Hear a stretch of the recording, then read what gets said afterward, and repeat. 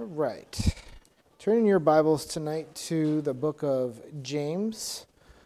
The book of James, chapter number 2. And last week I realized when I stopped the recording, I had never turned up the microphone. So there was no recording last week. So I'm going to do a quick recap on what we looked at last week, because Lord willing, we're going to finish up this study tonight in the Salvation Bible Basics. And we've been looking through this. Well, my goal was to get this done through in 8 weeks. Well, it'll be a total of 9 weeks with a couple weeks in between. So it's been about 2.5 months at this point since we started this. And I was going to say I did a pretty big recap last week, but it's not recorded. But we're to the last lesson tonight, and what we looked at in lesson 3 was the gospel and how that is the good news, and that's the way God's provided for us to get on that one side of not having a relationship with Him to having a relationship with Him. And then gospel is the good news. This is what Christ has done. This is what God has done for us. And now, lesson 4, it's bringing this to a conclusion.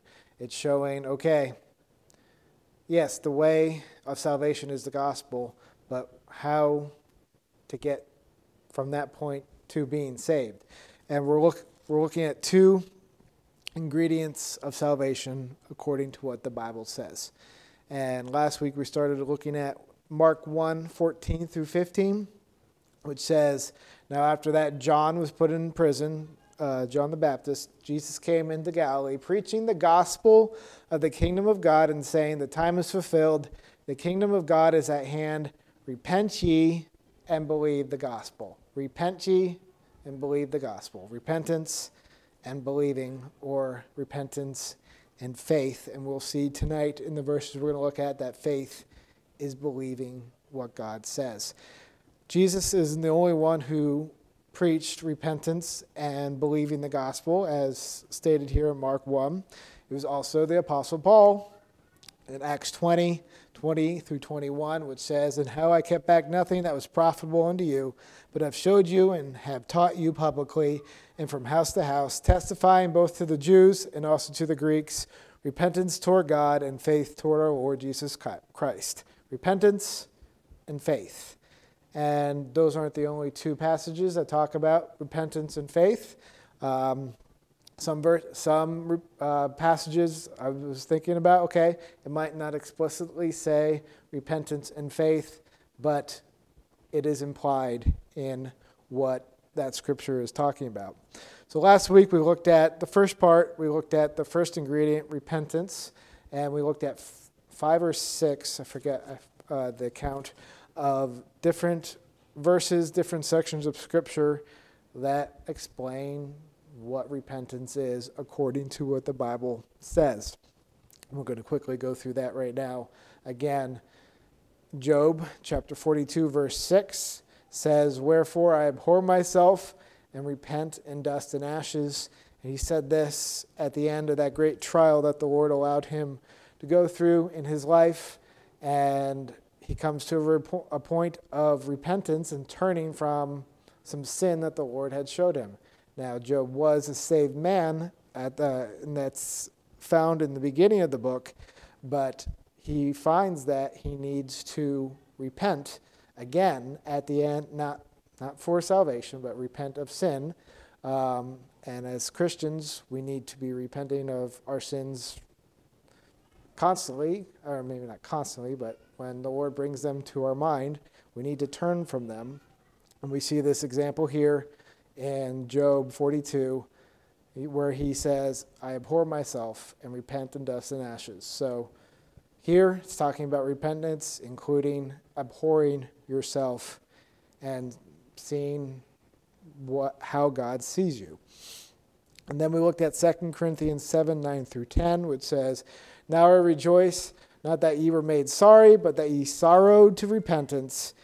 For ye were made sorry after a godly manner, that ye might receive damage by us in nothing, For godly sorrow worketh repentance to salvation, not to be repented of, but the sorrow of the world worketh death.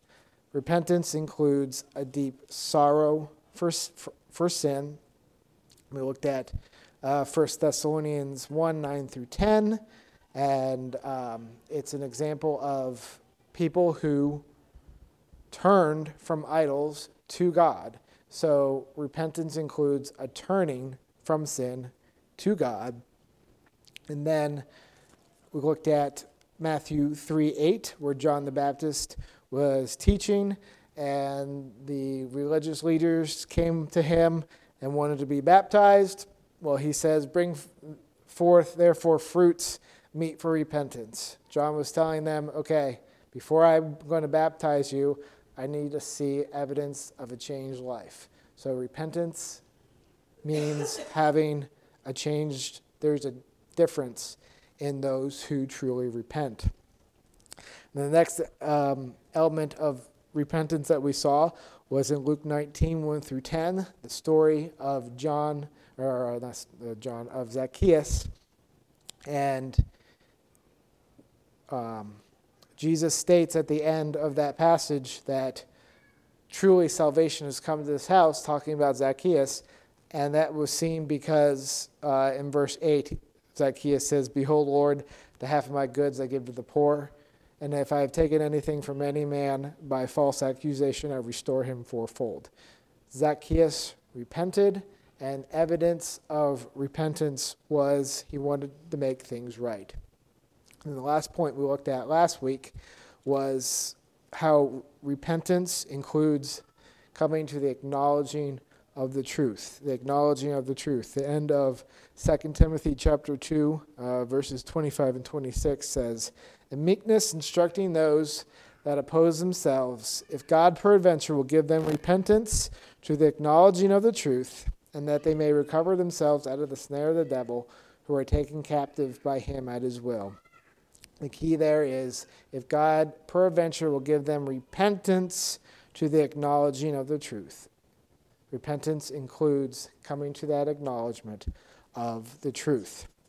So those are 6 different ways that the Bible explains repentance.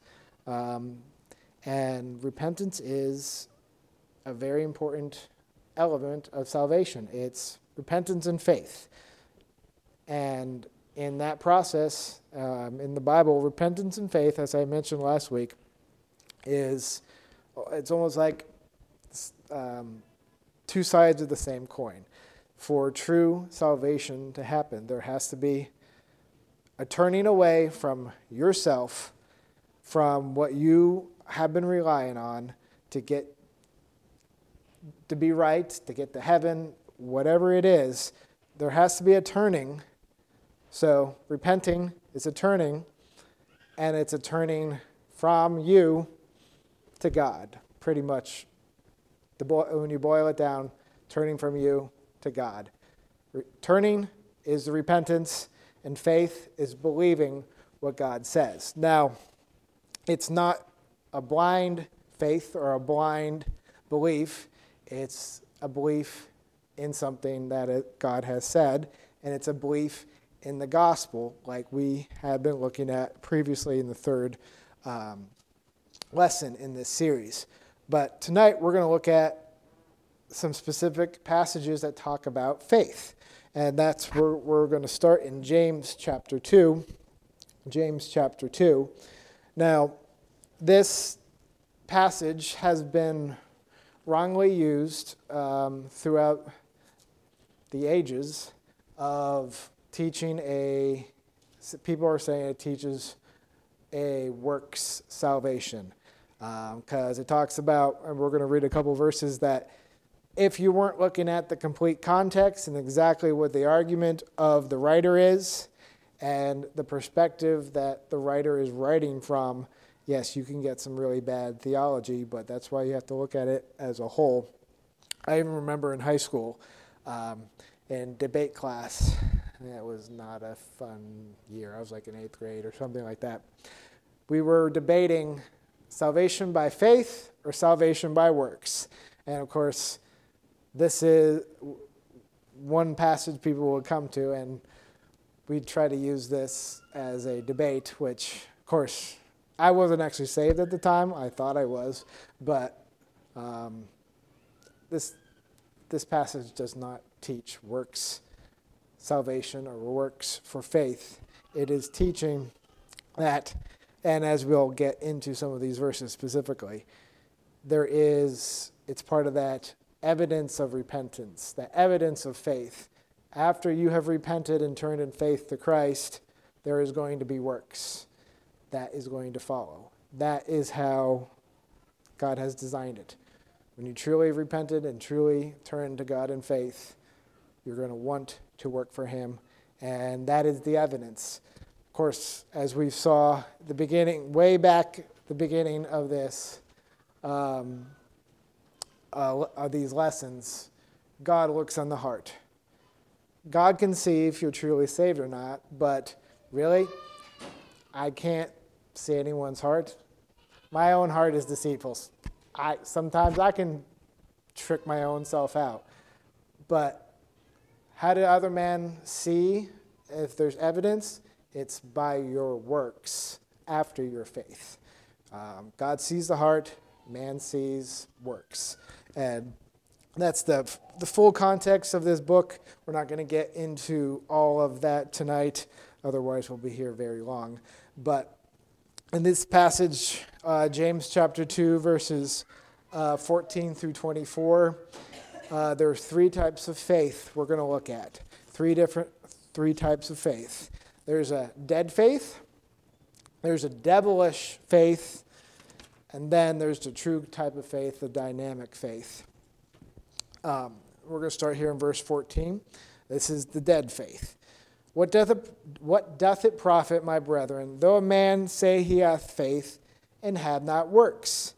Can faith save him? If a brother or sister be naked and destitute of daily food, and one of you say unto them, Depart in peace, be ye warmed and filled, notwithstanding ye give them not those things which are needful to the body, what doth it profit?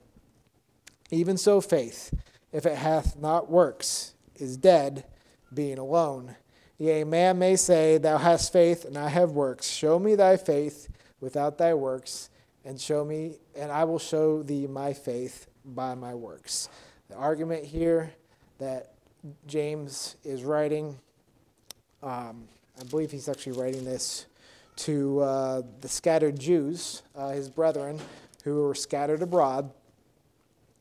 He's telling them, okay, you can't just verbalize that, say, I have faith, I believe in God. You can't just say it and then not show a work behind it. It's like, we've had tornadoes around here, and sorry to bring this up, we might have more tornadoes tonight, according to the weather. We might see, because of the heat. But think about those people who got hit with the tornado in Goshen 2 weeks ago. What if you lived in Goshen, your house was perfectly fine, but your neighbor next door, they lost everything? What if they come to you, knock on your door, and be like, hey, our house was just destroyed. We need a place to stay. We need some food. We need some clothes, etc. And you'd be like, well, I'll pray for you, and I hope everything is good. And you close the door on them. And if I've already told them before, like, yeah, I'm a Christian, I believe in God. What kind of testimony would that be? You close your door on your neighbor who just lost everything. That's dead faith. That's not putting action behind what you are saying. I believe God. And of course, a lot of people know what Christians are actually supposed to do, and help their neighbor in the time of need is one of those things. So that's what the writer here is talking about. If you say you have faith, well, back it up by what you with something that you're going to do. A live faith, not dead faith. But then you go down to the next verse, verse 19. This verse has probably been used a lot. it says, thou believest that there is one God, thou doest well. The devils also believe and tremble. So the devils, Satan's demons, those who fell, who chose to go with Satan at the beginning of time, or before the beginning of the world, they believe that God exists. They believe in Jesus. But, of course, they're not able to repent. But the devils believe. There's a lot of people out there that say, I believe. But they've never come to that point of repentance. And according to this passage, those who believe that there is a God, but don't have that true saving faith, they haven't come to that point of repentance, they're just like the devils who believe and tremble. But if there'll be some of those people, forget the exact passage, Lord, Lord, I've done many wonderful things in thy name, and you'll say, depart from me. It's those people who have believed, say they've believed, but it's this devilish type of faith. It wasn't true belief unto salvation. They didn't have repentance. And I was thinking about this in my own life. I was right there. I grew up in church. I believed that Jesus died for my sins. And all that, referenced before, talking about in debate class, I thought I was saved at that time. I was 12, 13, I forget how old I was. I believed, but I never come to that point of repentance. I had that devilish type of faith. But then, what we're going to look at here last in this passage is a dynamic faith, or the true type of faith. And we have the example of Abraham here. And again, this passage is written to scattered Jews. So their father, Abraham, way back hundreds of years ago, we have this example of him. James 2:21 through 24 says, was not Abraham our father justified by works when he had offered Isaac his son upon the altar? See thou how faith wrought with his works, and by works was faith made perfect. And the scripture was fulfilled, which saith, Abraham believed God, and it was imputed unto him for righteousness, and he was called the friend of God. Ye see then how that by works a man is justified, and not by faith alone. And the argument here is, okay, there was a point where Abraham had that point of believing God, and it was evidenced in his life. Two examples, that was in Genesis 15, was talking about this. Genesis 15:6, it says, and he believed in the Lord, and he counted it to him for righteousness. And then we see in Abraham's life, there was a continuance.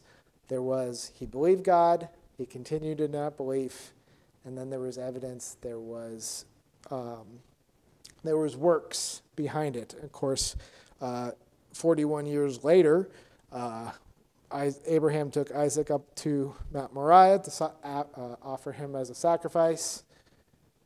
That was a work of showing Abraham's faith. He was about to kill his son in belief and in obedience to what God had told him to do. Of course, we know what happened then. God provided a ram, but Abraham didn't know that. He believed by faith in God, and that work was an evidence of his true belief and his faith in God.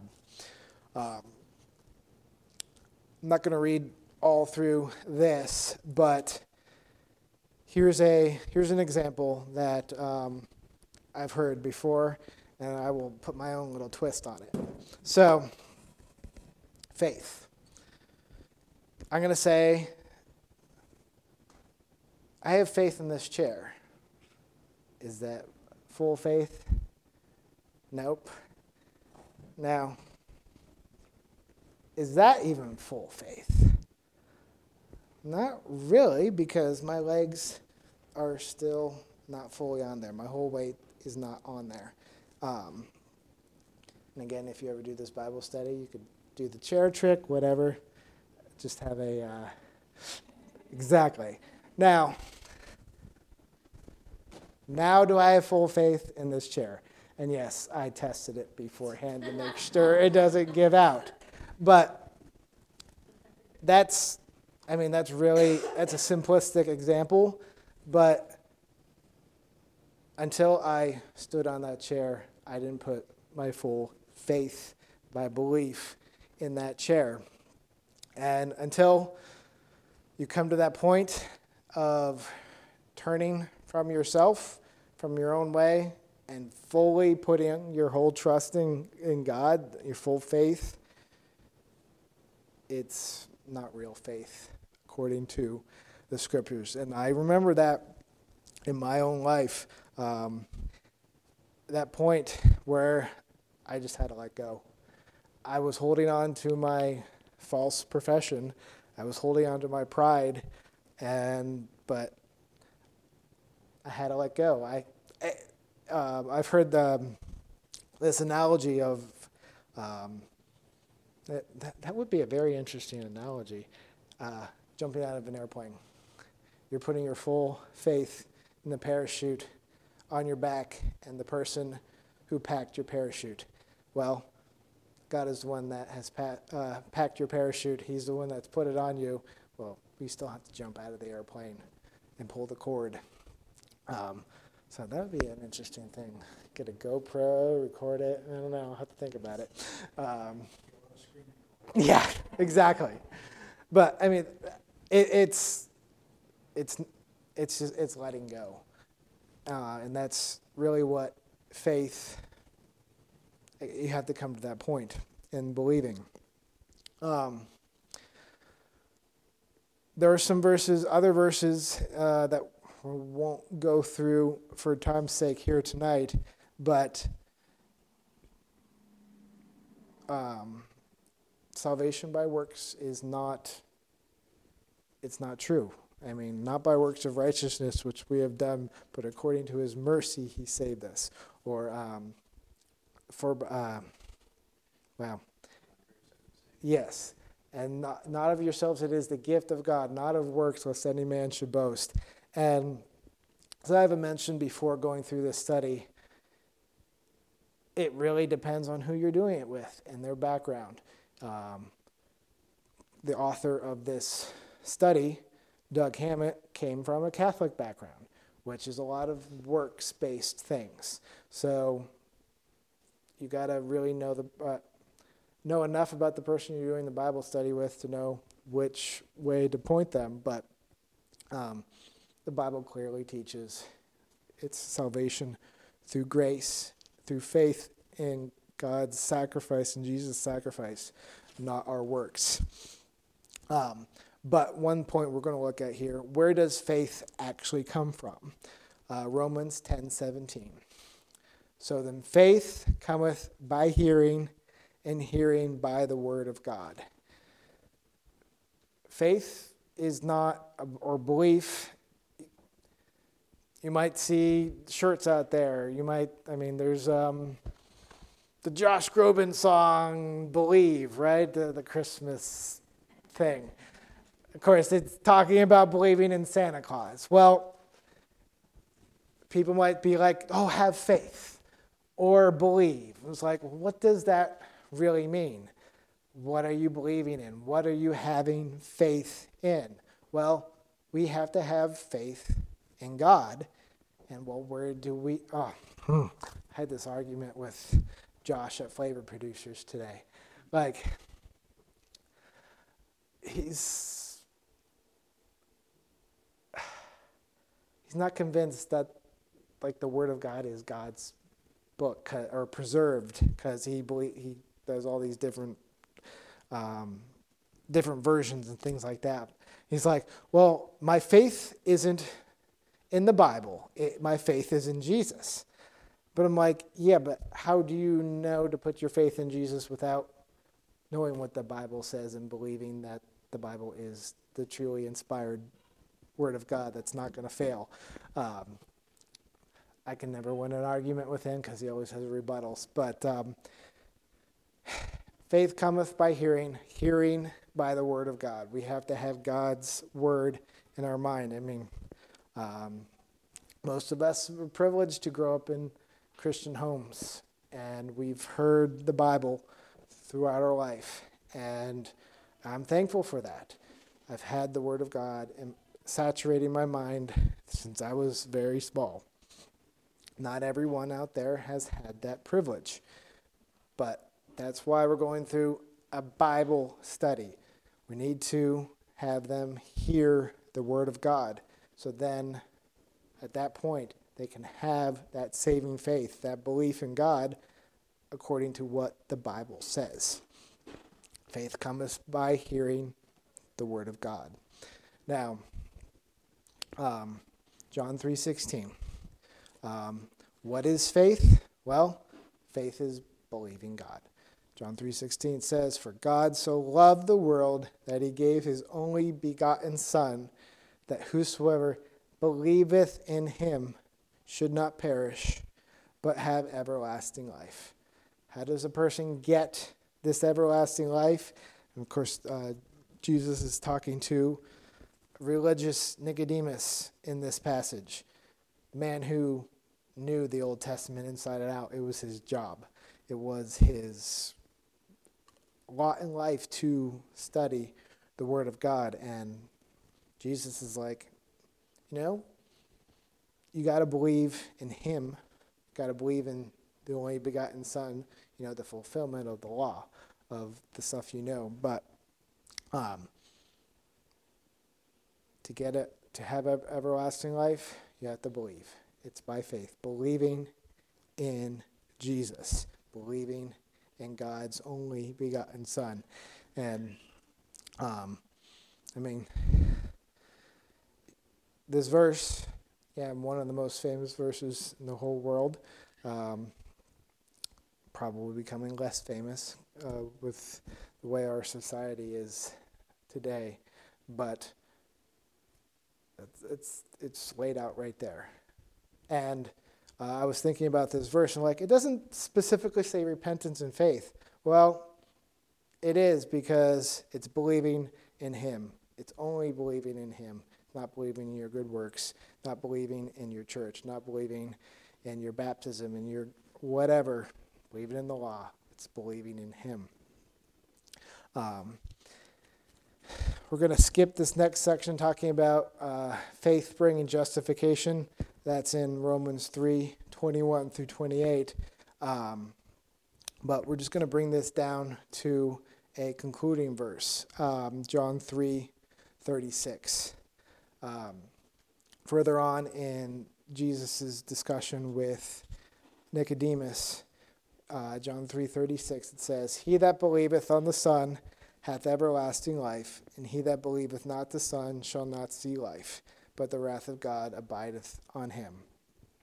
In this verse, there's two parts. There is God's part, and then there's our part. God's part is he's promising to give everlasting life to those who believe. And life, everlasting life, it's not just, it's actually a very interesting study if you look through what the Bible says about eternal life. It's not just something you get when you die. It is something we have at that moment of salvation. And it's life with him. And the true life is having a relationship with God. It's really interesting study. And wow, that's what the Bible says. We have everlasting life right now, not just when we pass from this life. According to this verse, God's part is giving the everlasting life. Well, our part, it's believing on the Son. We have to believe on the Son. And, How do you believe on the Son? Well, this is where the Romans road comes through again in this study. Romans 9, 10, and 13. That if thou shalt confess with thy mouth the Lord Jesus, and shalt believe in thine heart that God hath raised him from the dead, thou shalt be saved. For with the heart man believeth unto righteousness, and with the mouth confession is made unto salvation. For whosoever shall call upon the name of the Lord shall be saved. I know we've looked through these verses before many times, and we know what they're saying. But, I mean, it comes down to turning from your own way and crying out to God, confessing with your mouth, calling upon the Lord for salvation. I mean,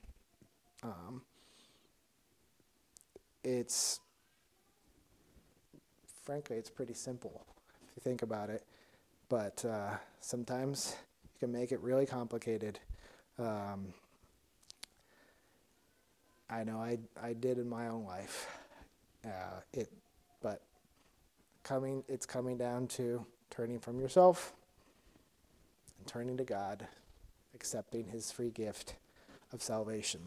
And that's really what the goal of this study is. It's to bring people from that point of, okay, this is the way God sees you. This is what you are when you don't have a relationship with God. This is what God has done. He gave Jesus as our sacrifice. And it's the gospel. But, okay, how do you receive the gospel? Well, you have to, or how do you get saved? It's through repentance and faith. And the last thing here, just to draw this down to a conclusion with the person that you're doing the study with. It's the timeline. So, birth and death. So you give a little bit of your own testimony here at the end. So, I was born July 2nd, 1990. And somewhere off in the future, could be tomorrow, could be 50 years from now, it's my death or the catching away, the rapture of the saints. You can add significant dates in here. Got married. All right. And that was April 8th, 17.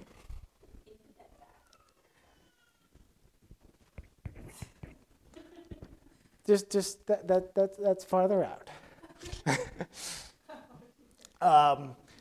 So then Anna was born. So here's your proportion, honey. Anna was born here. And then Carly's going to be born, Lord willing, somewhere out here. And then, and you can have fun with this. So here we go. 2009, November 4th, 2009. Anyone know the great significance of that date? No, that's the last time the Yankees won the World Series. And then I had to look this up, but the Yankees and the Reds actually had their last World Series win in my lifetime. But the Reds, it was back here in November or October of 1990. So I just barely squeaked it in. We won't talk about 1976 because that's not in my lifetime.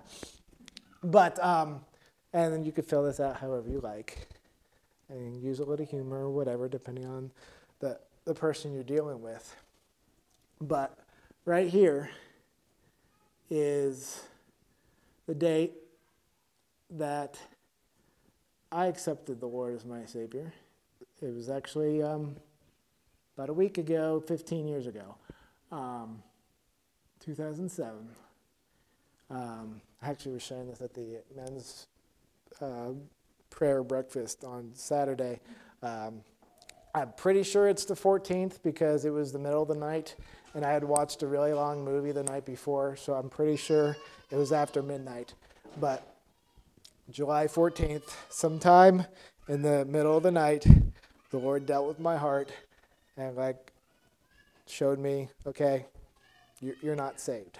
And it was honestly something I had struggled with for a long time, and I just didn't want to admit that I was lost. And that's where the Lord needed to bring me to that point, that I just needed to cry out to him and turn in repentance and faith toward him.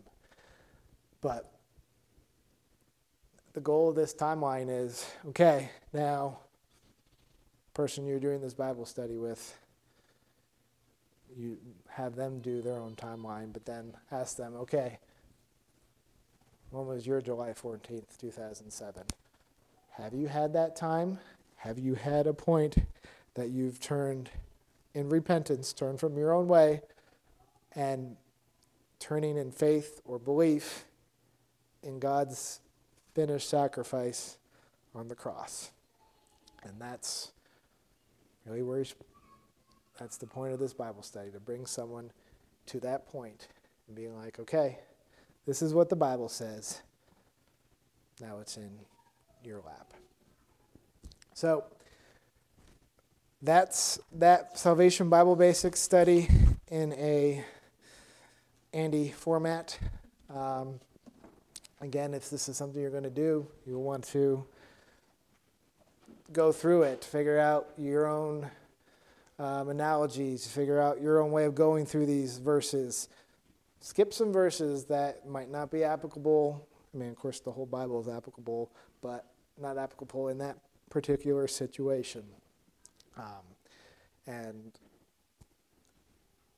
the format of this, yes, it took us 10 weeks or whatever to fully get through this.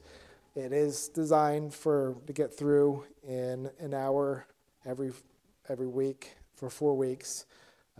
Or you could, sometimes people have lots of questions and things like that. But it is designed just go verse to verse. This is what the Bible says, and bring them to the point of, okay, have you repented? Have you turned in faith to Christ? So there are 3 or 4 of these books on the back. If this is something you'd be interested in doing, or if you ever had that opportunity, someone wants to know more, we have this resource that you can go through. And if you want to hear someone else preach it in a little different way, I have video and audio that I can give you resources to. I have the notes, the outlines that you can print out, and other things like that. But that's the conclusion of that tonight. Lord willing, we're going to embark on another study by the same author over the next, there's 12 of these lessons. I think both Katie and Esther are familiar with this. You did this with Macy, right? And it's for visual people. Yes. Like this study, it might suit better to a certain personality or a certain teaching style. But this one is designed to be visual. I mean, you literally draw out a verse. Yes. It's actually, this book is loosely based off of this book, but in 12 lessons. And a lot of the same verses that we've looked at through this study we'll be looking at in here, but it's just another resource that helps us to point people to Christ. Whereas literally this study is called Drawing Men to Christ. Because, that's why we're here. It's to show others, to point others, and that's what we've been discussing on Wednesday nights. Witnessing in prayer. And these 2 studies are 2 resources that we can use.